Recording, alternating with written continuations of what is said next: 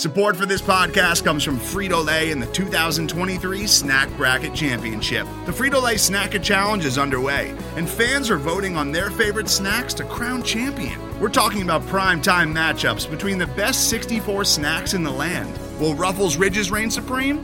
Can Doritos defend their dynasty? Or will Smart Food use their smarts for a surprise upset? Only you can decide. Get in on all the action for a chance to win up to $1,000 or a year's worth of snacks. Let your snacks be heard. Just go to fritolaysnacket.sbnation.com to vote and enter for a chance to win. No purchase necessary. Sweepstakes ends April 3rd, 2023. Void where prohibited. Year's worth of snacks awarded in the form of 52 coupons, each good for one bag of chips. See official rules at fritolaysnacket.sbnation.com.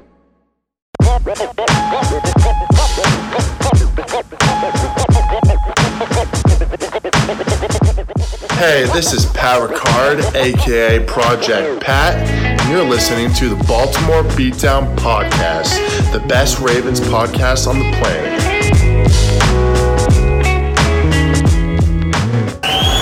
It's pretty incredible. In fact, it's Lamarvelous.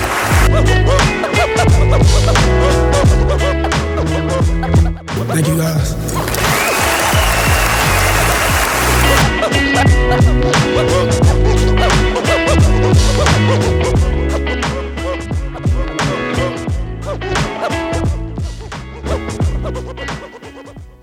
All right, welcome on back to another edition of the Baltimore Beatdown Podcast. It is Wednesday, my dudes, and tell you a little something. The boys are back in town. The boys are back. We're almost August, which is freaking nuts. July 29th when this episode comes out, and we are about to enter training camp, and I feel like it's going to be a messy August. I'm feeling a little more optimistic than I have previously in regards to there being a season. We did see Don Hightower, Patrick Chung, both for the season, and I still don't grasp fully. If you opt out, you can come back. No, you can't. It's a one-time decision. Okay, I was wrong about that. We'll get into it. The Ravens end up seeing DeAnthony Thomas, Dre Smith out, and I was not aware of that. So I was thinking, maybe this is a little sneaky reserve option. Ravens are usually the mastermind, stuff like that, but will not be coming back. They will not be participating in the 20 season. And apparently Nick Foles is also going to opt out. But, it's expected. Some players have kids. Some players have newborns. Hightower just had a baby like weeks ago, and you cannot knock them under any circumstance for that. But if we see this kind of scale up a lot into a lot of players opting out, this season might be an asterisk kind of season. It already has a little tiny bit of that feeling, but of course we're still going to love to watch football. NBA's been going crazy, in my opinion. They've had a couple players had to deal with some personal issues. Obviously, the Magic Things thing is just hilarious, but not that important because the playoffs haven't started. So, Lou, go get them wings, baby. Do you? It is what it is. And, yeah, so I'm a little more optimistic. I wouldn't be shocked to see a postponement in the season. I wouldn't be shocked to see, kickoff get pushed back a couple weeks as they figure things out. It is looking like maybe they should have tried to figure out a bubble situation because it's going crazy well for the MLB. Baseball is a mess right now. So hopefully they're able to sort things out. The NBA is just trying to get to the playoffs. Obviously, it's easier for basketball. They got a lot of a smaller roster and all that good stuff, but we'll see. It's interesting stuff going on. Content literally never stops this year. It's nuts. So I guess we'll jump into some of the stuff that we pretty much had already touched on right there. You talked about the guys that were opting out. The list is just kind of growing and growing. It kind of felt like it started out yesterday. That was Monday at the time of this recording with DeAnthony Thomas opting out for the Ravens. Today, Tuesday that is, we got the news of Andre Smith opting out, the reserve tackle that they had signed back in February. They're going to be bringing on Parker Ehinger. I'm going to go with Enger. Parker Enger. Okay. He was the guy who saw some time with the Ravens last year. He suited up for, I think, 2 games, didn't really see much time, but he's being brought in to effectively replace Smith's spot as a swing tackle of sorts, a little bit of a different type of player there. As a younger guy who does not have much experience, doesn't have any pelts on the wall like Smith sort of does. So, it's interesting to see. But a lot of guys around the league, like you mentioned, Hightower, Patrick Chung, a lot of guys on the Patriots, a lot of galaxy brain. Bill Belichick is masterminding this thing takes, which is always entertaining. I mean, sometimes that's like a funny, cool thing to do. With this case, you probably can't really make much of a compelling argument at all. And, it just seems like kind of the low-hanging fruit joke that I'm not going to laugh at. But yeah, you've had a lot of that going on. MLB, an absolute shit show. We did write down baseball talk, so I guess we can jump into that too. Orioles were supposed to play the Miami Marlins, the Fighting Derek Jeters, whose clubhouse has descended into absolute COVID chaos. And that's actually a good name for the eventual movie that's going to be made about this COVID chaos. Michael Moore documentary. For sure. He's going to be all over it. Got to get him out of Flint first. I mean, they should probably solve that problem first too, but that's neither here nor there. But the Marlins, not a good scene down there. They had 10 guys initially testing positive. I think another 4 came out today, as reported by a lot of these Ken Rosenthal type figures within MLB media. So tough, especially with the Orioles. They were scheduled to play them. That's been now put off. The Orioles are going to be playing the Yankees. Sounds like the Marlins are going to be postponing things for a while. And we're going to see what happens with that situation. I feel like it's pretty germane to the NFL. They're probably going to want to keep an eye on how they handle it because there are going to be positive cases. I don't think that's really an opinion or a hot take or anything anymore. It's just a fact. And depending on whether we see a team have an outbreak like we saw to the scale of Miami, it's going to be pretty important to keep an eye on. For sure. And, it's going to get into locker rooms. It's going to happen. You're going to have situations. It's all part of this whole messy situation. I think it's just important to take it easy. Don't get too upset about anything. The players are too, and let them do what's best for them. And I'm glad that these kinds of things are being included, that you can opt out, that, you get a little chunk of change, and it's not create a ton of animosity between players in the league. That's absolutely what is not needed during such a trying time with all these adjustments. You need to both be on the same page here to get things to function, to make that $13 billion TV revenue that the NFL brought in last year, which I can only assume is going to be, I can't even imagine how many viewers they'll get if they're able to get a nice clean 16 game season somehow. I would think it would go over 20 billion in TV revenue. The advertisements, everything, people watching from home, limited fan capacity. So I'm sure the NFL is really probably trying to do everything in their interest to get this show on the road. It's exciting to have Patrick Queen, the rookie class as a whole, Dobbins, Duvernay, boys, Blake Harrison, get to see the facility for the first time this week. Lamar Jackson enters the facility as the reigning MVP for the first time in Owings Mills. So the boys are in town, we're here, there, and excited. Hollywood Brown is still going insane on Instagram, working out like a madman 2-a-days, doing speed and route running and agility stuff, early afternoon and then lifting at night. Dude on a freaking path. He will be 3rd round fantasy from that is solidified, I believe. My leagues, and I'm excited. I'm excited that everybody's back. Excited to see what's going on, and it's good stuff. Look at that. You're back. I'm back. I love it. There's still a chance that things kind of, dissipate, but I think the NBA is really showing them the way. I think the NBA is doing a great job in showing them. So I do wonder, though, if they're clearly not going to be taking the same level of precaution because they kind of can't as the NBA. They're not doing the bubble thing. Maybe they could have done that if they had planned it out well in advance, but here we are.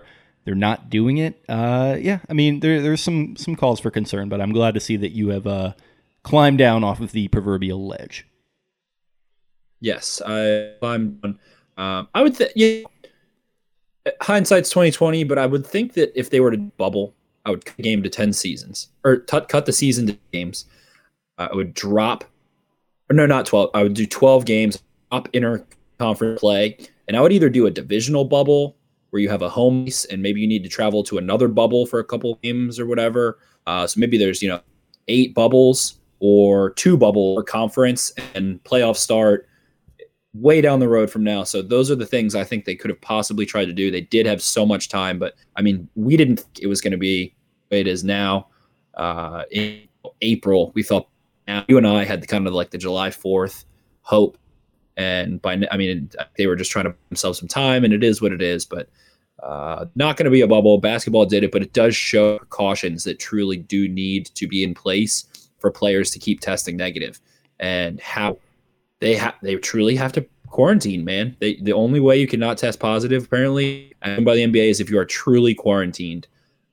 So that kind of puts it on players. It puts it on their own prerogative and what it means to them and what this means to them and all that good stuff. And if you want to go get damn good wings at Music City, you're not to play for a couple weeks. It is what it is.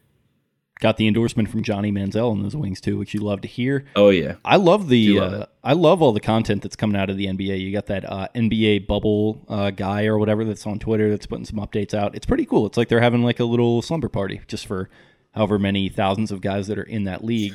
You know, they're like fishing together. They're playing a little golf in their little bubble. They got them a barber set up. Looks like the food's been hooked up a little better. If they had done that with the NFL, that would have been sick. I get that it's like much harder to do with exponentially more players and staff and everything. But like if they were to organize it where they went to like some facility in like Ohio or something where they just like had all this stuff that they could work with. I don't even know where you would do it necessarily with 3,000 players plus all the extra 1,000 staff and whatnot. But if you could have made it work, then it would have been pretty, at least content wise, it would have been pretty sick. They could have done like all or nothing, like, but just for the entire league in one space. That's so true. It would have been awesome. That's so true.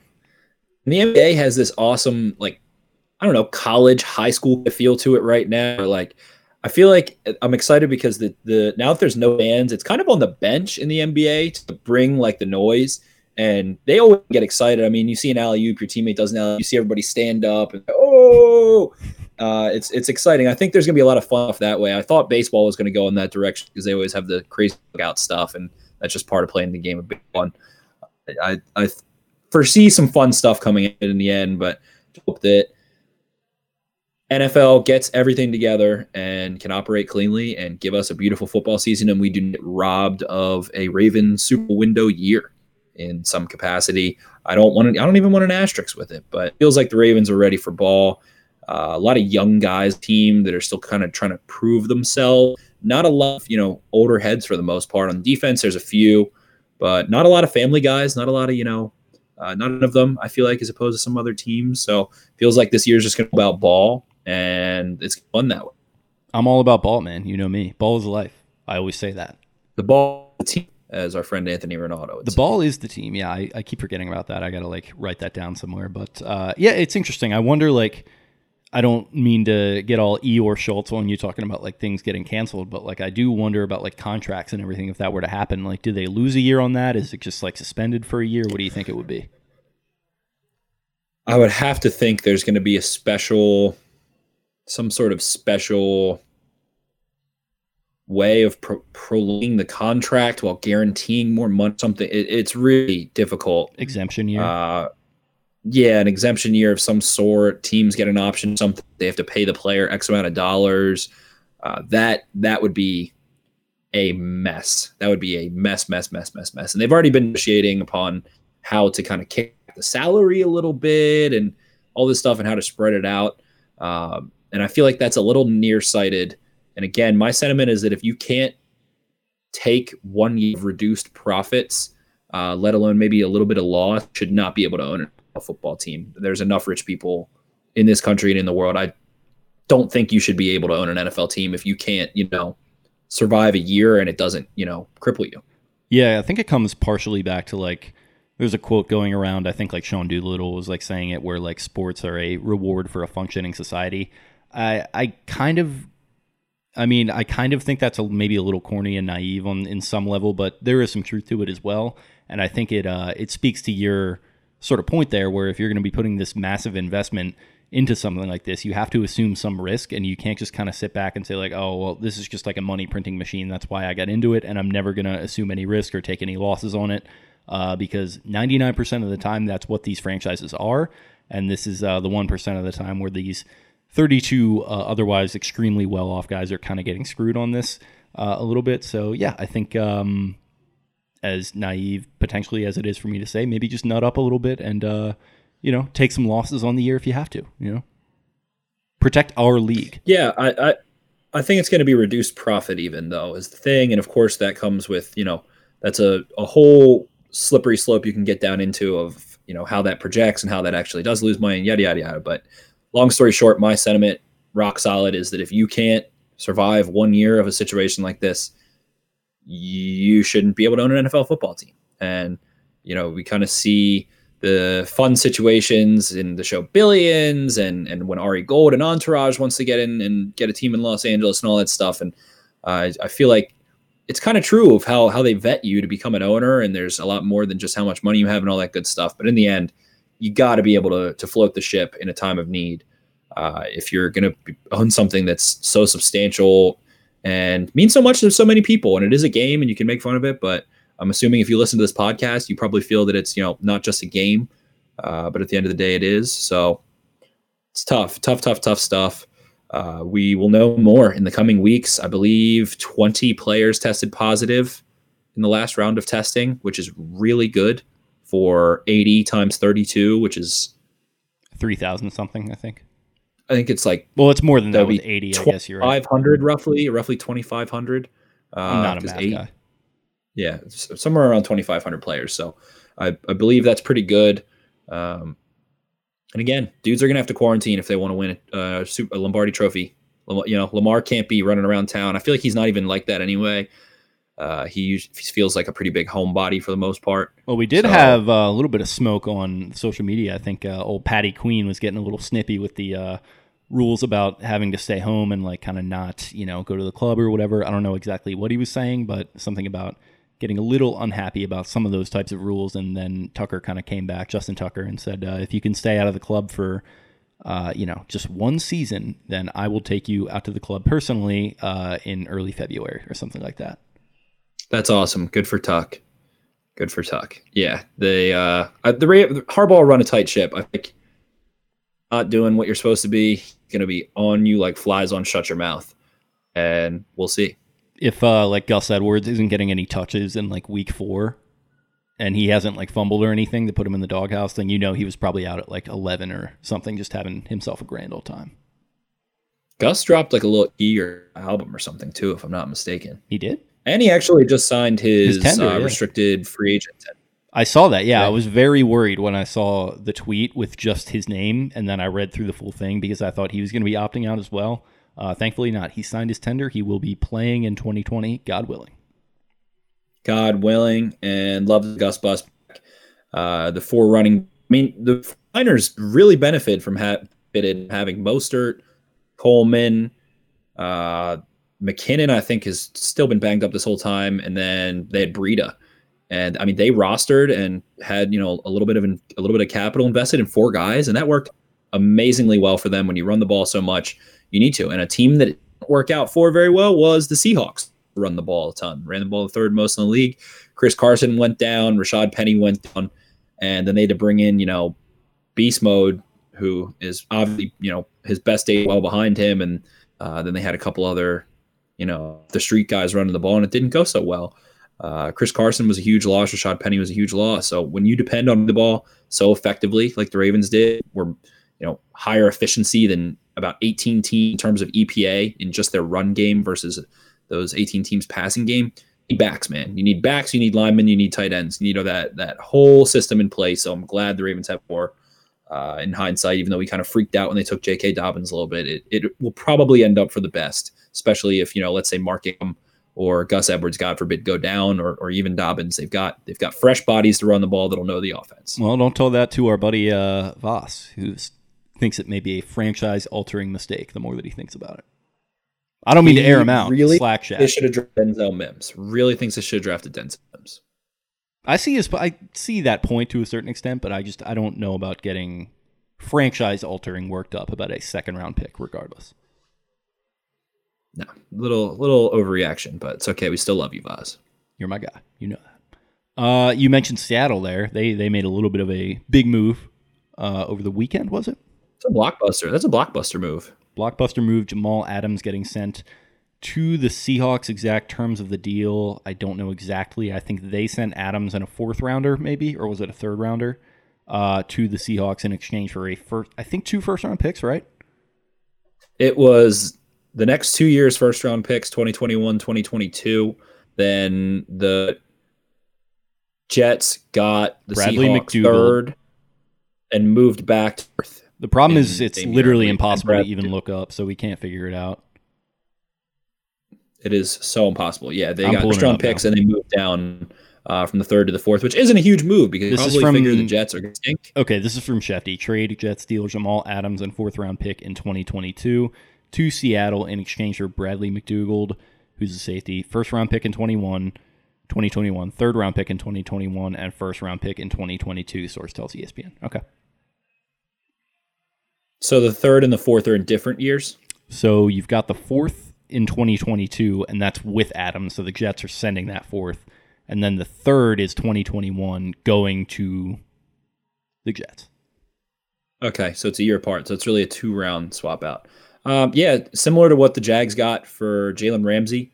Similar situation. I kind of have compared those two situations. Player wants out. Player wants new contract, play for a good team. Ends up getting shipped for 2 first-round picks and a little extra capital.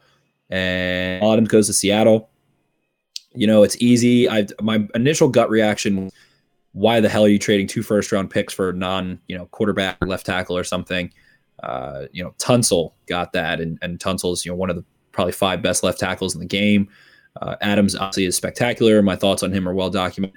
Then you look at the Seahawks. They have that same kind of strategy as the Rams. They draft in the first round that often. They like moving commodity. They like the big names. They brought in Clowney. They brought in Josh Gordon. They really stay drafting in the first round and developing first-round draft picks over the last decade. If you go back, only real notable one is 2010 when they took Okung and Earl Thomas. And since then, it's been like LJ Collier, Rashad Penny, a couple other guys that haven't been, big-time players. And PFF came out and said that based on their, algorithms of WAR, of wins above replacement, long story short, that Jamal Adams has bigger impact than 2 median first-round picks down the road, and that other pick moving back, then vice versa. And you can see that. And Jamal Adams, fills a huge need for the Seahawks. Bobby Wagner's getting a little old. KJ Wright's getting a little old. They still have the veteran leadership. So Adams can go in there, get the vibes of the locker room, get the defense down pat year one, then probably get a mega extension. And you obviously know that the Seahawks are going to pay him top of the market, or they wouldn't have traded for him. So it's not a big deal. They're going to give him what he wants. It's a big mess, but Seahawks don't draft well in the first round. They feel Jamal Adams really helps them kind of win a game against the 49ers. That division's looking really tough this year to me. So Adams could be a huge player, a guy that can cover, George Kittle and also go hit George Kittle and maybe shed a block and make a tackle. So big move. And I think it's good for the Seahawks. I think it's good for the Jets. You're not getting anything out of a safety when your team sucks.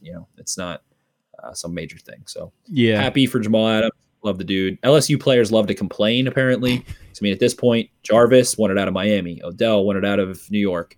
Tyrann Mathieu has been disgruntled several times. So, must be down in the Bayou. Coach O and Les Miles, were teaching them, go get what you want. Don't let anyone tell you how to play in the NFL. Go be in the good situation that's conducive to you winning. And really, I think it turned out well for maybe everyone besides Odell so far. Feels like Odell still kind of TBD, but wasn't going great in New York anyway. So we'll see what happens in Cleveland. But LSU guys, they get to the point, man. Hopefully Patrick Queen is not afflicted with whatever's going on with them. Also, my thoughts on WAR. What is it good for? Nothing. Absolutely nothing. No, I'm just kidding. I'm sure it's a great stat. But yeah, I don't know. I like this move a lot. I saw some blowback on Twitter from a lot of the more analytical, inclined people and personalities. I get it from that perspective, but I'm also, like we were kind of talking about there with the whole second-round pick thing, but on a much different scale, I just don't really think overly deeply about that stuff when it's for a player of this caliber. I think Adams is the best safety in the league. The Seahawks are always picking the end of the first round. They always make super weird-ass picks to begin with that kind of don't really tend to factor into their team too much. I guess hopefully Brooks is going to be a little bit different for them this year, but when their strategy is just not overly geared towards the draft, or it doesn't seem to be anyway, I don't freak out too much about giving up draft capital, especially for a player of this caliber. I was a big Cam Chancellor guy. I could see a lot of Cam Chancellor's game in Adams, particularly if you look at his heat map and the fact that he moves around a lot. He's not playing only safety. He's coming down in the front seven. He's making a lot of plays in that way. I mean, he had that play against Daniel Jones last year where he basically ran into the backfield and it was just like a handoff and he just took the ball and ran it into the end zone. He's just, he's different, man. He's like a little Tasmanian devil out there. One of the better safeties I think I've seen in a long time. As a 2017 third overall pick, I believe. So interesting to see him on the move. He finally got his wish. He was going absolutely bananas on IG Live after. He was smoking a cigar, playing a little beer pong or something like that with some friends. Just absolutely murdered out with his glasses on. So pretty funny scene there. Jets fans, feel bad for them because this just feels like another indication that this organization just cannot handle star players, which is, kind of tough when you're trying to rebuild. They're just in a constant state of rebuilding. They get these draft picks. I like Joe Douglas a lot, but draft picks are only going to get you so far. Resources are only going to get you so far. You need a culture. I think culture kind of comes before winning a little bit, at least most of the time. And there's a correlation. Yeah, there's a correlation, and bad culture is what led to Adams wanting out. And two of the key factors in that, Adam Gase, head coach, is still there. Woody Johnson, who was already looked at as an incompetent owner and now has had some very unflattering things leaked about him in the media, about potentially being a little bit of a racist and a sexist, which I guess isn't overly surprising. He's currently Trump's ambassador to England or something like right now, so a lot going on there with him. And yeah, it's a messy scene up there in New York. I don't really know what to make of it at this point. Like I said, I like Joe Douglas a lot. Still a fan of Sam Darnold to a certain extent, but it's tough to see them lose a superstar like that. Garnett chiming in saying Adams' prime would have been wasted in New York. I kind of agree. He was already playing really well, and they weren't winning at all. So yeah, it's tough. There's the one kind of argument that used to kind of make me mad, but it's making more sense to me now, is that you were losing with him anyway. And it used to make me mad when people said that, but they're a 5-11, 6-10 football team with him. So it's not like you're losing a ton when you can restart. And of course it saves money down the road. It lets Joe Douglas kind of strip down to bare bones, which they probably should have done even sooner. But at this point, Darnold is in a year where I truly believe, I think I had a high evaluation on Sam Darnold. I had it Baker, was the number one quarterback to me. Then I had Lamar and Darnold graded very similarly with a high first round grade. And then there was a huge drop off after that. And I still trust my evaluation on Darnold. I've gone back and looked at him. He is in the year. This is truly a make or break year for him. And he's going to be damaged goods if he is subjected to the same inept offensive play calling scheme talent and is not, protected a little bit better and make some high percentage throws and get him comfortable, because there's a lot of happy feet that came. He's been getting hit a lot, and now it's year 3. That's pretty far into a career for a quarterback. A lot of damage can come, and not a lot of guys are able to turn it around in year 7. Case Keenum is the only one that comes to mind. Alex where he Smith. Was I think Alex Smith was always kind of good, but yeah, that to an extent as well. So I'm just curious to see how that pans out. They got rid of Robbie Anderson. They bring in some rookies. But in the end, let's say Sam Darnold's not the guy. They want to let him walk. They don't want to pick up the 5th-year option. They now will have probably another really high first-round pick and another one this year and then another one next year. Do you want Trevor Lawrence? Do you want Justin Fields? Do you want, do you want to move Mekhi Becton to right tackle and draft Penei Sewell and have studs for Darnold? I think it gives them a lot of move. I think it's Penny, right? Penei is kind of a tough look. I think it's Penny. Penny? I think it's Penny. All right, we'll go with Penny. See Alice Campbell. Penei Sewell is going to, they've got a lot more cards on the table moving forward now. They don't have to pay Adams, so that's going to give them even more cap space. But what I will say is signing CJ to that monster contract looks really shitty right now. Yeah, and Le'Veon. There's just no strategy, ultimately, and this is a situation where I kind of don't necessarily want to judge them on that sort of wavelength, because this guy was going to be gone regardless, and you managed to get all these picks for him and a pretty quality player, I will add, in Bradley McDougall. But it's just another situation where a star is just displeased with management in New York and management isn't going anywhere. So it's like, what are we doing here? And like you mentioned, Sam Darnold needs a bounce back year big time. I don't even know if it's a bounce back if he hasn't really bounced. So he kind of needs to have a bounce year, a leap year, some call it. I might trend to bounce year now. I maybe like that better, but Sam Darnold needs to break out, and Gase is still there. Gase has had a few good years with Peyton Manning, who was pretty much running his own offense. He made Jay Cutler look pretty good in Chicago. Since then, not a whole lot. So yeah, it's a tough look up there for Gangrene. Definitely a tough look, and I think you got to think Gaze. Let's say they go 5-11 again. You got to think Gaze is out the door. But yeah, and then I mean, in the end, gives them some opportunity, but they pay a running back a lot. I'm sure they can probably get out of Le'Veon's contract next year or something, and it's not the end of the world. CJ Mosley's probably the same deal. It's just how. Or you just fire Gase, keep Le'Veon Bell, hire David Shaw, and just run the fuck out of the ball.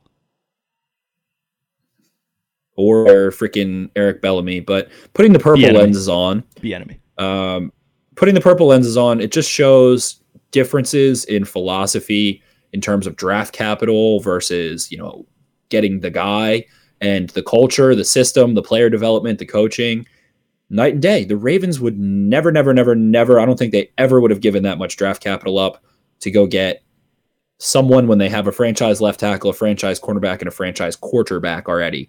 So it just shows how teams have different strategies. I mean, go look at the Rams. The amount of trades they've done in the last 5-7 years, Les Snead, is really mind-blowing how many first-round picks and high-round picks they've traded away to go get guys and gotten some back. So it just shows the Ravens are not into that model. I still truly feel like in the end, they've sniffed around too much. They sniffed around DeAndre Hopkins. They've sniffed around Adams apparently twice now, a good bit. Sniffed around Clowney, sniffed around all these things. It feels like things are operating and the NFL goes somewhat according to plan. They're going to make a move again by the trade line. And I would not be shocked to see them deal a first-round pick or a second-round pick, but never, ever, ever in a world where you've got Lamar Jackson, Ronnie Stanley, and Marlon Humphrey, you're going to make a move like that. And that just shows the difference between Schneider in Seattle and DeCosta in Baltimore. And the front office, views things. Different business plans, different models of business. So some fun way to look at it that way and just examine it with the purple lenses and see kind of how different teams run things. And that's sort of where I ultimately net out on it, is everyone sort of has their reactions to it. And like I mentioned earlier, sort of the analytically inclined people were saying the Jets definitely won this. You can't give up all this for a safety. And I just kind of sit back, and maybe this oversimplifies it, but I just look at the two organizations involved. One is the Jets, and they were allegedly the winners to some of those people. And the other is the Seahawks, and they are the losers to these people. And I just can't help but think, how many times have we seen trades like this between one organization that has shown that they want to try and win a Super Bowl every year and another organization that has been rebuilding essentially since I was born. So that's just kind of, maybe that oversimplifies it, but that's just sort of the way that I look at it. And the Jets just kind of refuse to strip it down to bare bones. And they've always kind of been 1 foot in, 1 foot out a little bit. And again, they have the running back and the linebacker with these big contracts, but they trade away the safety who's more valuable than maybe the two of them combined, and is younger and is ascending. And oh man, and Garnet West chimes in with a comment: if Gay gets fired, does JD go after Wink Martindale? Probably. Yeah, I think so. Probably. That would make a lot of sense. Wink's been around for a few years now. He seems so entrenched. I actually listened to Eric DeCosta's interview with Albert Breer on Monday Morning Quarterback and his podcast, and a gentleman in Twitter sent it to me and told me to listen. I don't normally listen to that, but the interview was not the current Raven, all just about Eric DeCosta and how he got to where he is and all this stuff. And it just gives a lot of insight into maybe why Joe D really is signing so many Ravens. The personnel that the Ravens have had in the front office and the coaching staff really is extraordinary in the last 20 years. It's kind of insane to think about, which really includes Eric Mangini in like 1994 and 96 when the move happened. Eric Mangini was originally part of dating back. There's all these. Have you seen that Cleveland 95 documentary? So it's a football life. And yeah, it's basically that whole origin story of the Ravens, essentially, and also of all these different executives and coaches that got their job. You had Mangini there, you had Pioli, Nick Saban, Savage. The guy in Atlanta, Dimitrov, I think, was there. Savage, just all these guys that were essentially ostensibly working underneath Belichick and Ozzie. And like that's kind of how all of that, those guys splintered off and became very successful in their own right. And then obviously Belichick went on to become the greatest of all time in New England, and Ozzie became one of the great GMs of all time in Baltimore. Yeah, Ozzie might be the greatest of all time GM. The hits he's had, the Hall of Famers, all the good stuff. The way that the Ravens were always able to get free agents for decent contracts, and Ozzie wasn't perfect for a couple years toward there, but still. Well, he changed the game with he changed the game with the compensatory picks, and now it's a little bit different because scouting departments, the playing field is a little bit leveled. It's a lot less of like whispers about, hey, do you see this guy? You see this guy? How do you get tape on him? Like everyone has all the tape. Everyone has equal access to the information. So, less bird dogging and hard work and more of just like straight up analysis. But he changed the game with, taking advantage of comp picks and just having a more robust scouting department and embracing analytics in the form that they were in the early 2000s. So yeah, I could see that argument for sure. Right, and then that ties back to what we started on, which is that Joe D is doing everything he can to get players who understand culture, understand what the front office is supposed to be like, how the coaching structure is supposed to work, how practice is supposed to work, how you're supposed to carry yourself as a man and as a professional and all those things. So it makes sense. I mean, Ravens, I won't call them the best organization in football, but they're consistently really good. Them, the Steelers, the Packers, the Patriots, the Seahawks over this past decade. I mean, you want to go steal a little bit of that magic, and Joe D was a long time, and it's just unfortunate. And you kind of see the difference in ownership and the way they run right now. Woody Johnson is actually going through a huge scandal in terms of being related to the Trump presidency, the White House, and trying to benefit the White House monetarily with his ambassadorship. And I mean, yes, I don't think Jets fans don't love Woody Johnson by any means. For the ones that I'm friends with, at least. And it just shows, how things go right, how things go wrong, and how guys will be saying, if you're a casual Jets fan, you might be like, oh, Joe Douglas sucks. This guy's a horrible GM. But I mean, people have to for cards. And that's why the interview or a tougher hand, I should have said, but that's why the interview from Eric DeCosta is fascinating, because Breer asked him many times about, you had a lot of opportunity to leave Baltimore. And why didn't you? And how close were you to? And all of these things. And DeCosta says that I knew from a young age that the grass is not always greener. And that's an important thing to consider. But at the time, there's a fine line between that, where obviously DeCosta was the guy. So Joe D's going to be the guy over DeCosta. Joe D had to go somewhere, ends up with a shitty organization that's poorly run, inconsistent, and has a lot of disgruntled players and coaches and a lot of turnover. And, you can't just blame it on Joe D. You can't just blame it on Guy. Crappy as is even. It's a whole organizational structure, and you be right from the top down as well as from the bottom up. And they got to meet, and it's tough to do. But those teams, you have to look at those models, and that's why Joe D is trying to sell so many players, so many coaches, all these things. You want a little piece of Pittsburgh. You want a little piece of Green Bay, Seattle, England. All these teams are consistently appearing in the playoffs, getting good players, making good decisions. You want to try and steal some of their mojo, as you should. It's a smart move to bring guys from those places. And New England players, Patriots players on the free agent market get over 10 times out of 10 because they have culture. They want to know. They want the players to communicate that thing. That's why, I mean, how many freaking head coaches directly under Bill Belichick? 7, 8, 9. It's wild. So it's the hierarchy of the NFL, and it kind of shows in this trade. The Seahawks, the Jets, and Garnet asking a great question about him after Wink. I would think he absolutely does. Yeah, man, if they did it though, I wouldn't be able to get it out of my head that literally almost a decade ago, a little bit more, the Jets hired a Ravens defensive coordinator to be their coach, who essentially followed the exact model that he had seen with the Ravens a year prior in drafting a rookie quarterback, starting him right away, building a strong defense. and then go into a couple championship games, and then the bottom completely falling out. So you wouldn't want to see that happen. In fact, if I were the Jets, I'd probably go after Roman.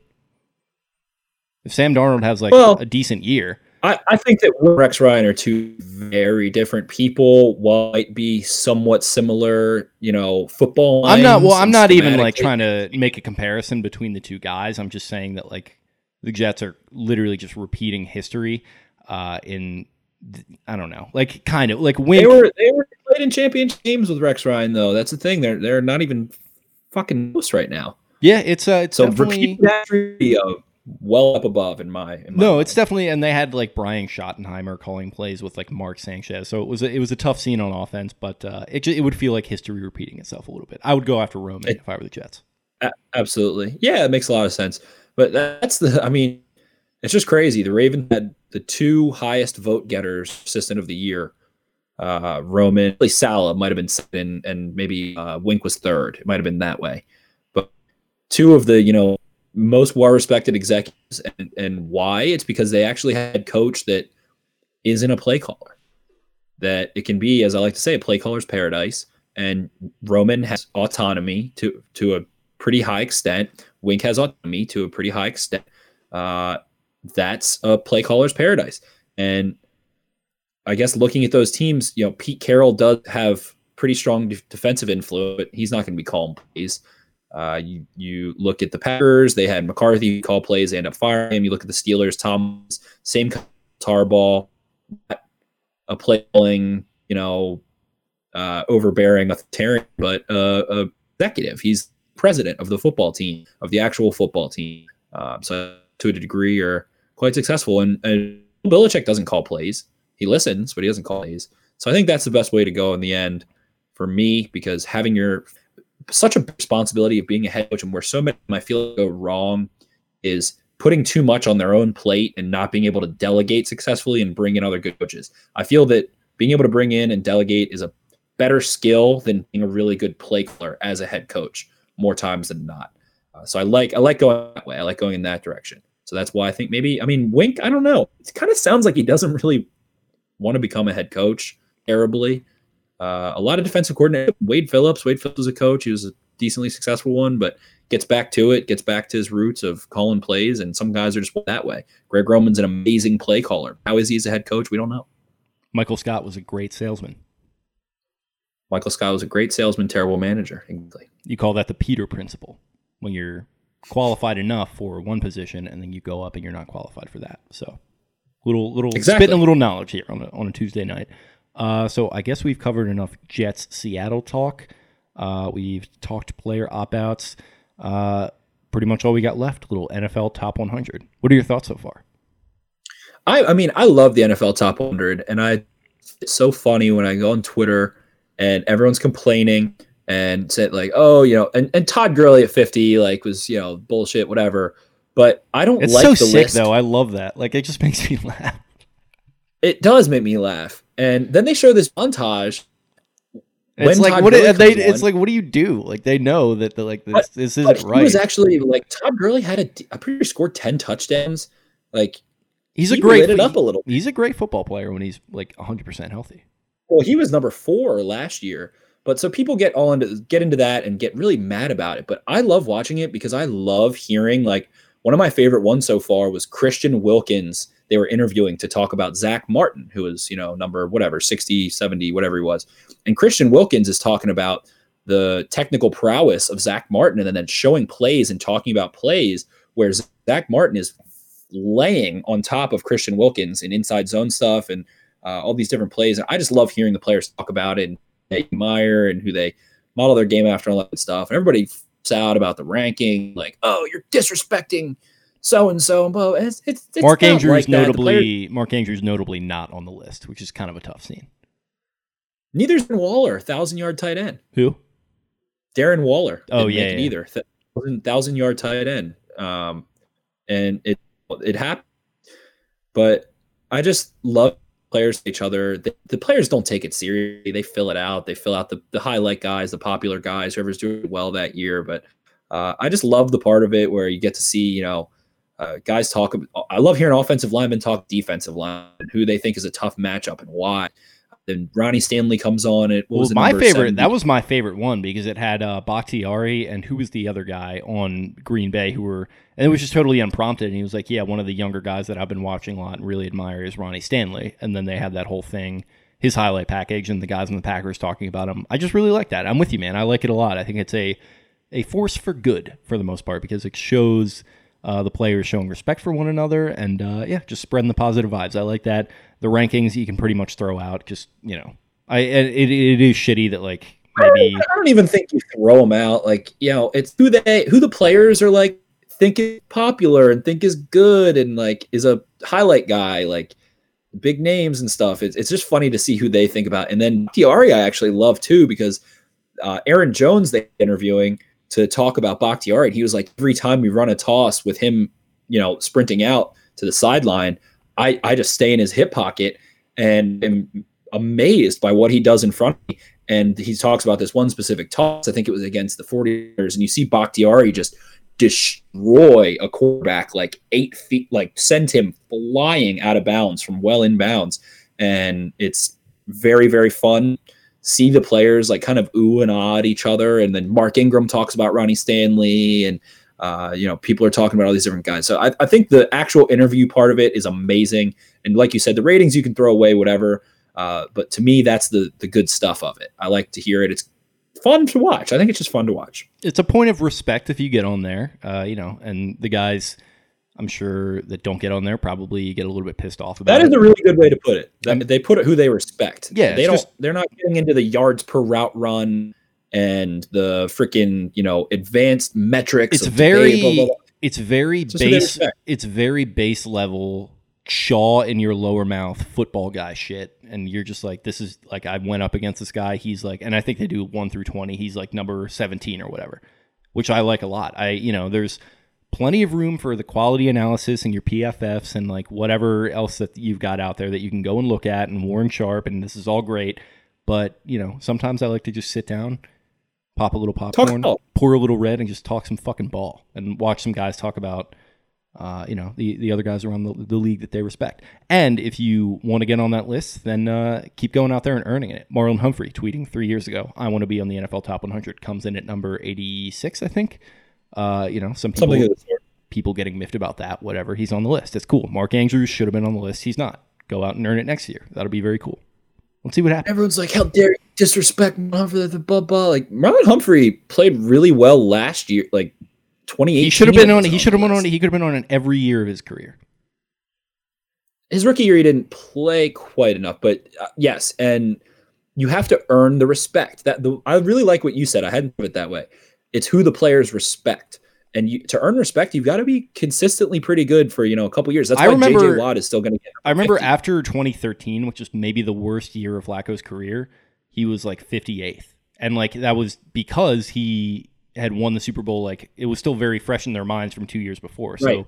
And then like the year after that, he had his best year in 14. And I think he was like in the 90s.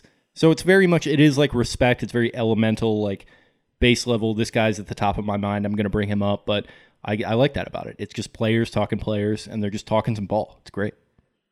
Exactly. It's fun to watch. I think people get a little bit too heated about that stuff. And like, what's funny to me is like all pro list, who becomes an all pro is decided by. This was a great tweet by you. Yeah. It's decided by a bunch of reporters. It's not Warren Sharp. It's not Steve Palzat. It's not the PFF. Like, it's not the guys actually are grinding the hit out of the tape and also doing metrics. It's a guys who, like are us, like are it's like sort of it's like journalists. They like see the highlights. It's like AP trained journalists. Like God bless Peter King. He is not breaking down the tape that like Steve Palazzolo is, and he's like voting on that stuff, which is fine. Exactly. So.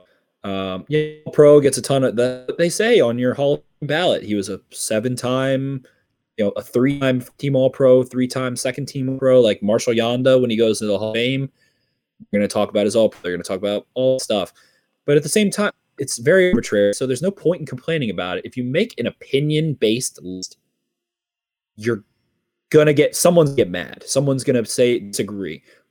You need to get over it. Just get over it. It's not it's never going to be right. You're never going to agree with everything. There are some, like, that's why I mentioned Todd Gurley. No one thought none of us are say Todd Gurley is the 50th best player in the NFL last year. But the players, still think he's a freaking dog and respect what he does. They respect his work ethic. They respect his talent. So they put him there. And you know what? Todd Gurley is probably in a little bit of a tough place right now mentally. He's had all these injuries, and he had a tough year last year, and he kind of washed out of L.A., lands in Atlanta. Maybe it's just a good thing. Be happy for Todd Gurley that he gets to see that. He gets to see those guys talking him up, and he's like, you know what? I'm going to have a good year this year. I like that. I had a shitty year last year, and might still put me 50. That's a good little ego boost. He's had a tough injury situation. That's a great way of looking at it. I'm very happy that you said that. Thank you for saying that. There's just so much negativity in the world. Let's just have a little bit of positivity here with this. Absolutely. And we can both be negative Nancy's about different things at different times, but you like that outlook on it. Look at it for what it is. Don't look at it for what it's not. Enjoy it. If you don't want to watch it and you think stupid, then don't fucking watch and shut the hell up. That's mainly the thing with it, is like you really just don't have to be tuned into this at all. Like, it is literally the least important of like any rankings you're going to see NFL wise. So you just don't have to be following this. And if you do want to hate follow it, then whatever, but just know that you're wasting your time. Like, just chill out. Take it easy. Take it easy. It's just a little thing that I really enjoy, and you do too. So we see Devin Funchess also opted out, who is the quote-unquote see the big addition to Packers offense, their passing game this year. You hate to see that for Aaron Rodgers again, but long story short, NFL Top 100, I enjoy watching. Keep an eye on tonight at 8 p.m. I'm actually excited. I forgot it. I didn't realize it was going every night. It's on tonight. Yeah, your boy is smack dab in a little bit of a Mad Men binge here, so I'm gonna probably be missing that, but I'll watch the Lamar video if it comes on. I watched freaking 5 episodes of oh my god, I'm blanking, next show where they covered JUCO colleges. Last Chance yes. U? Yeah, Last Chance U. I haven't watched every season. I think this is the 3rd season I've watched, but this one is amazing. But Mad Men, definitely, you get addicted. Mad Men is frustrating because nothing actually happens in the show, but it's so good. Yeah, it is. I think I've struggled with that in the past. I tried to watch it when I was younger, particularly like in college, and like this was at the same time I was discovering all these shows like The Sopranos and Breaking Bad, and I was like, this is boring. Having a little bit more life perspective, I think, helps watching it. Absolutely, and I know a huge part of those shows is nostalgia for people that were alive during those periods. And that's why, like, Mad Men got such insanely great feedback on that part of it, of being accurate with error and the clothing and the set design and like the costumes are incredible. Like, you really don't see a lot of that these days. Yeah, that's why Once Upon a Time in Hollywood, that we both love, was also heralded so well, because according to people who are alive, which did not include us, it was like, incredibly nostalgic and realistic and classic and all that good stuff. So it's fun to know that when people who did live through those time periods say this amazing depiction of what life was like, then we know it's like history class kind of, but with more cigarettes and whiskey. Just like boozing literally all day, smoking like Lucky Strikes, and just being an absolute shithead towards women. I mean, it's something. Matthew Weiner, the creator, actually from Baltimore. Really? Yeah. He's I think he went to Park maybe for elementary school, the Park School, and I think they named a building or something after his family. I could be wrong on that. There's some like Weiner theater stuff in Baltimore. I think it's named after that family. Would make a lot of sense, but of Mad Men, very, very, very great show. Haven't finished still though. Haven't finished it. Neither have I. Apparently, like I said, I started the ending. I heard it was okay. So it's interesting because I started watching it when I was at the beach. I've heard good things about the ending, but I was talking to my brother-in-law. He's not a big fan, so I'm gonna have to go ahead and see for myself here. He and I don't always see eye to eye on stuff. Like, love when people have mixed reviews over endings. It makes me really excited. Sopranos is my favorite ending of all time, and that is maybe the most debated thing in TV history. One of the most hated. One of the most usually hated, I feel like. And I love it. So maybe I'm weird. Yeah. Let's think. Some people need closure in a show. They know where the main character goes and how it, like, they can't they can't take The Sopranos did. That's well, why I like that. I like that in some shows. Like it worked great in like Breaking Bad, but like The Sopranos expressly makes the point that's like, hey, shithead, that's not how life works, which I like. In my opinion, Breaking Bad should have ended after season 4A, and they should have had season 4B. So like when, or is it 5A and 5B? I think it's 5A and 5B. Actually. Yeah. So 5A is when Hank is like discovers it, right? Yes, and right there. I kind of like that. See, yeah, but people wouldn't have because like that closure that 5B gives them. Yeah, I agree. I think there's plenty of room at the table for endings like that and endings like The Sopranos. Exactly. But yeah, good enough. What else have I been watching? I watched something really good. Oh, How to Sell Drugs Online Fast. Oh yeah, my brother. 2 seasons. That. Yeah. 2 seasons, 6 episodes each, 5-minute episodes. Bang bang done. Really made show. It's dubbed over in British English as it is. I believe it's a German show. So the actors, their lips are off and stuff and whatever, and you have to read captions sometimes. But very good, very good to watch. That and Last Chance U of what I've watched this week. So highly recommend both of those to our listeners. I guess that about does it for the most part. The last thing we had is that some more rankings coming out. The Athletic does their annual quarterback tiers. And we actually saw Jeff's Rebeck, fire off a very kind of he really only fires off those kind of strong opinionated tweets like when he really gets mad about something. He bottles it up, and sometimes he just absolutely lets the fury out, which is what I love about Jeff. He's a pros pro who is willing to get up in the bird's nest and start firing pot shots every now and then. And this was a good one. Exactly. When he just systematically destroys people, it's the best. When he like is just unbiased and void of emotion way possible, dismantles people on Twitter is the best. Jeff really is a pros pro, but Jeff got a little, I would say, testy or maybe upset so the Athletic does 50 anonymous executives out coaches. It might just be executives and scouts, but they rank the quarterbacks in tiers. They do it every year. This year, Lamar Jackson in at 7th on the list, I believe in tier 2. And there's a couple quotes in there about it. They end up saying, former head coach, this is what Jeff got heated out, said that it's basically insinuated Tom Brady would have beaten the Titans if he were on the Ravens instead of Lamar Jackson. And the irony of that statement is just profound because Tom Brady lost to the Titans. And what I was upset about is that the Ravens defense got manhandled as well as, on both sides of the ball got manhandled. Derrick Henry blew them apart. Ryan Tannehill threw a 50-yard play-action touchdown the first play after turning the ball over on downs, or the second play after turning the ball over on downs. They had amazing play calling in the red zone. Derrick Henry threw a freaking pop pass touchdown, and Jonnu Smith catches that butt cheek fade, which was an insane play in tight coverage. And the Titans just fucking beat the Ravens. Like, they outplayed them in the end. But the funniest part is that Tom Brady lost to the Titans last year. And a former head coach is like, oh, yeah. Well, that's where you get former head coach. Like that, I was talking about like meathead football guy shit. That right there is a dude who's been like fishing for the last 4 years or something after he washed out of like Jacksonville or whatever, wherever, and he's just happy that he's getting contacted for something like this. And he's maybe followed the NFL, here and there. He's checking red zone. He's checking his email, seeing if he's getting any offers. They're not coming. Playing a little bit of golf, and he gets an email from. Are you describing Jeff Fisher? Because you don't disrespect Jeff Fisher. No, I wouldn't do Coach Jeff like that. But he's just somebody maybe in that ilk. He also wouldn't have said that. Jeff Fisher, yeah, no, he's not a guy who would like take a pot shot like that. I think he's a Lamar fan. Reminds him potentially of. Well, I was going to say Steve Young, but they did not get along. Maybe, little Stevie McNair action. And, I think he's a guy who would not take a pot shot like this. I don't know who it is necessarily. Maybe, I feel like this might be a Doug Marrone situation.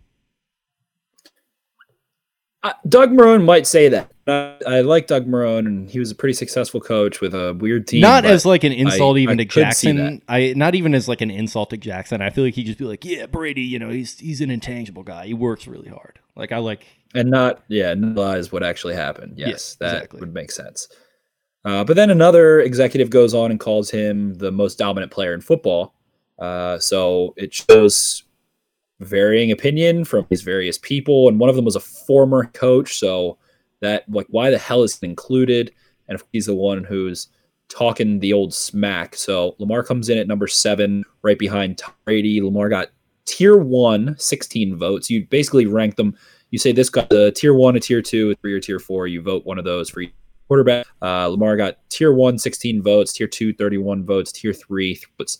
And he was in tier 4 in 2019. So he did get 3 tier 3 votes. An executive said the most dominant guy in the league. How is he not a number 1 tier right now? It's not a question to me.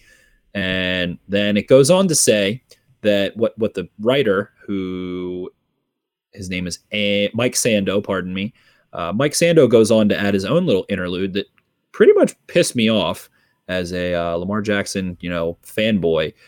And he said, Jackson belongs in the top half of the league if we waive the pure passing requirement that arguably has stood between the Ravens and a playoff victory over the last 2 seasons.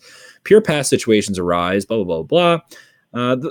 Long story short, you know what he's going to say. The insinuation is that if Lamar Jackson were a better passer, that he would be a tier 1 quarterback. And because he's not a better passer, he's not a tier 1 quarterback. And they imply that if you take him out of his system, he's not a tier 1 guy. He's a tier 1 guy in his system.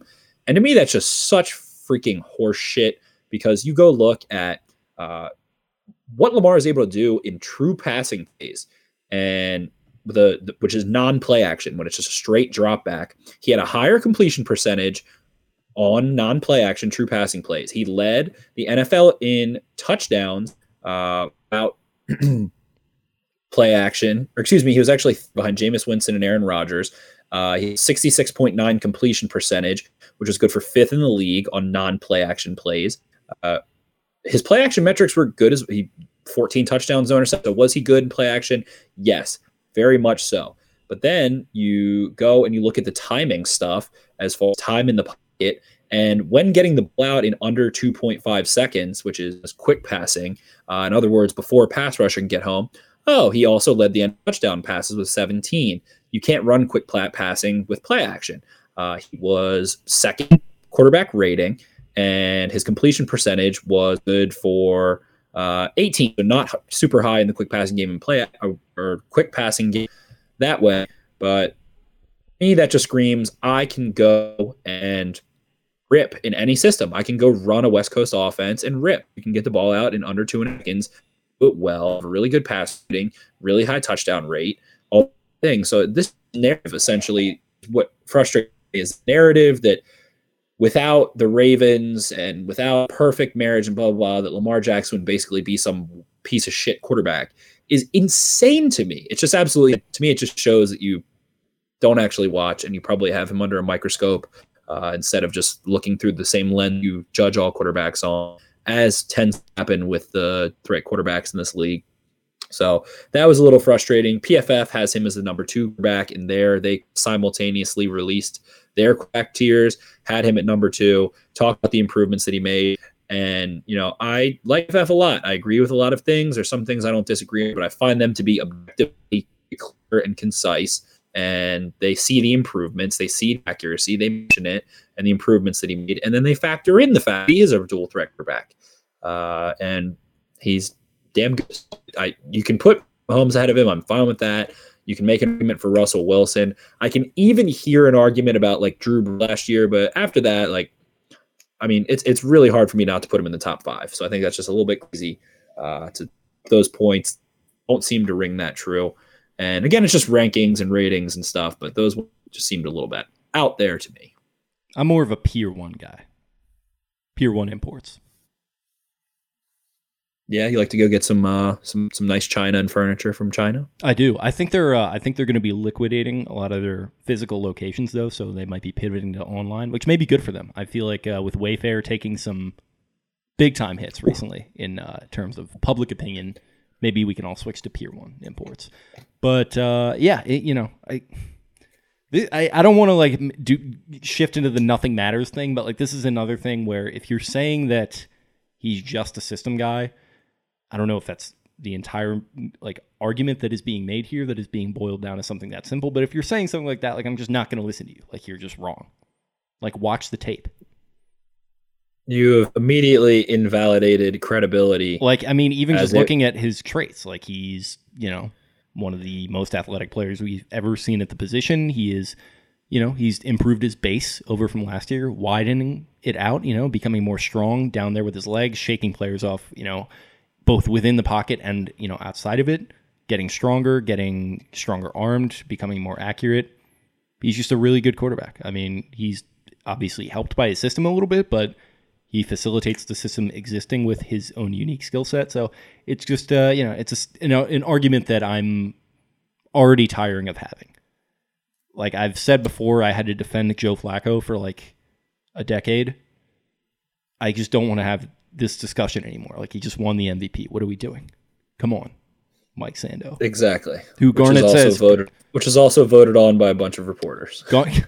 Garnett says Mike's podcast is ass and sometimes decent, which is not a great endorsement there for Mike Sando. Come on, Mike. Get your head out of the Sando there, Mike. Yeah, Mike. But yeah, if he's a Steelers, this is my thing with Steelers fans' opinions on Lamar Jackson. His worst game of his career was in Pittsburgh. It's the only time he started a game. They've only watched that game in full, so they think he sucks. Which is kind of sick. I like that basis for thinking. It means that they're going to get shredded soon. That their Steelers are due for a shredding. They got the shit kicked out of them by RG3. So I don't like RG3 didn't even throw 100 yards in that game. It's all arbitrary. But you invalidate your credibility to me if those are the arguments that you're making. You're ignoring. There's this narrative that he's an average bad passer and all this stuff, and you can go on the deep ball project that Johnny Kinsley does for Football Outsiders. You see Lamar Jackson, 12th passer last year, accuracy between the 26 and 35 yard range. You can go look at all these things, like you just said, he improved. But the number one most slept on thing is always and will always be what our good friend Matt Walton said, and it's that he is the highest of the highest level processor on, second and third read stuff. He got a really high grade from PFF on second read and third read, throwing that. And if you're not looking at how he's able to process a defense once the ball snaps, then you're ignoring arguably his greatest strength, especially as a passer. So if you're just not bring that up and not think about that, then you're invalidated. Not credible. Garnet asks opinions on John Daka. I think he's a terror. I saw him play in once. I watched their games live last year. He is a nightmare, crazy strong rusher. Reminds me of a teeny little Danielle Hunter from Minnesota. Apparently he's bulked up quite a bit. He has a lot of length and a lot of ability to keep bulking up. So I think he is like a baby hunter. That is my opinion on John Dock. I think he has tremendous value on the road. But I don't think he might not ever even make the team. He might not end up being a 10 sack guy or anything, but I think he really can speed on third down. And he had a lot of run stops last year. He led the FCS in sacks and tackle for loss last year on a tremendous JU team. So I'm very high on John Dock.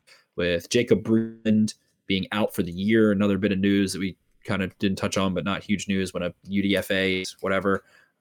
With him being out for the year, Daka might be my new pick because I think either him or Chauncey Rivers makes that fifth outside backer spot on this roster. Baby Hunter is, we got to get that going. Baby Hunter. Are you aware of the nickname they have bestowed upon me? The Baby Hunter. I will find any baby. I love my nickname. Yeah, okay. What else we got? Anything, or are we good? We are good. I think that gets us out of here. Okay, that is good stuff. Good to get back into the studio here after a nice, lovely week off. I got to get down to the old Ocean City, Maryland, Friday to Friday. Had a little, nice little relaxing beach week. Got to be by the ocean, which has medicinal properties. I've always said that. Got some reading in. It was nice being off, but it's great to be back. Happy to jump into the studio with you, and training camp is pretty much here, bud.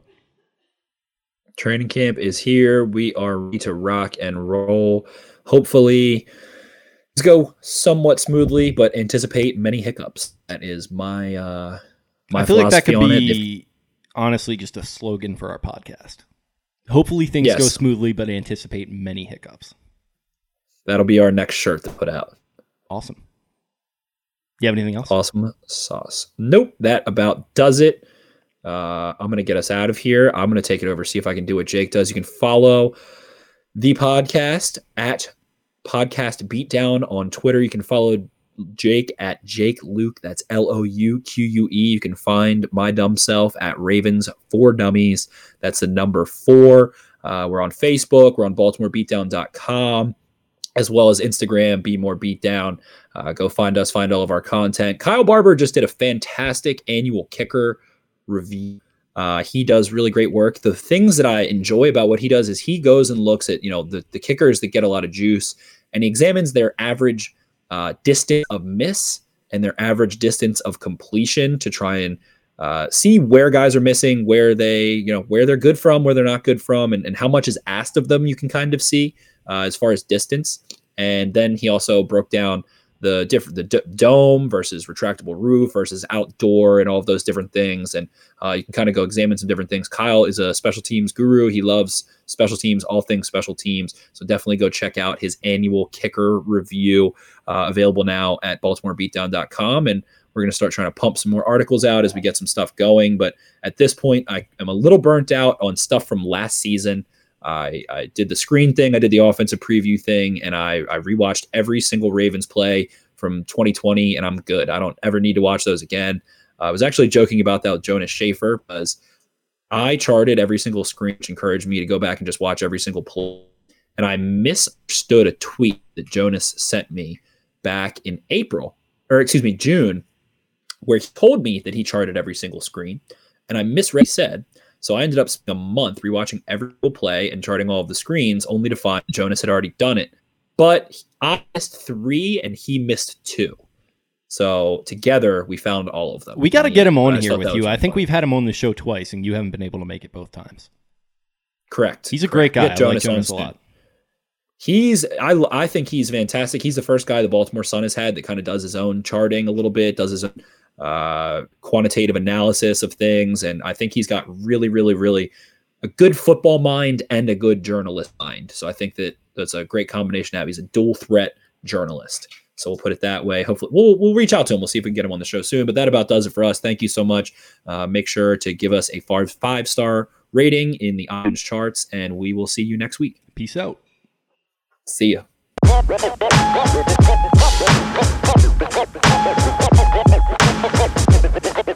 All right, thanks a lot. Appreciate you guys. See you later.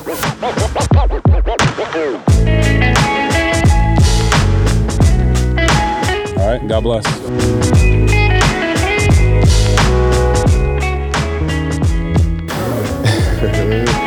Hell yeah.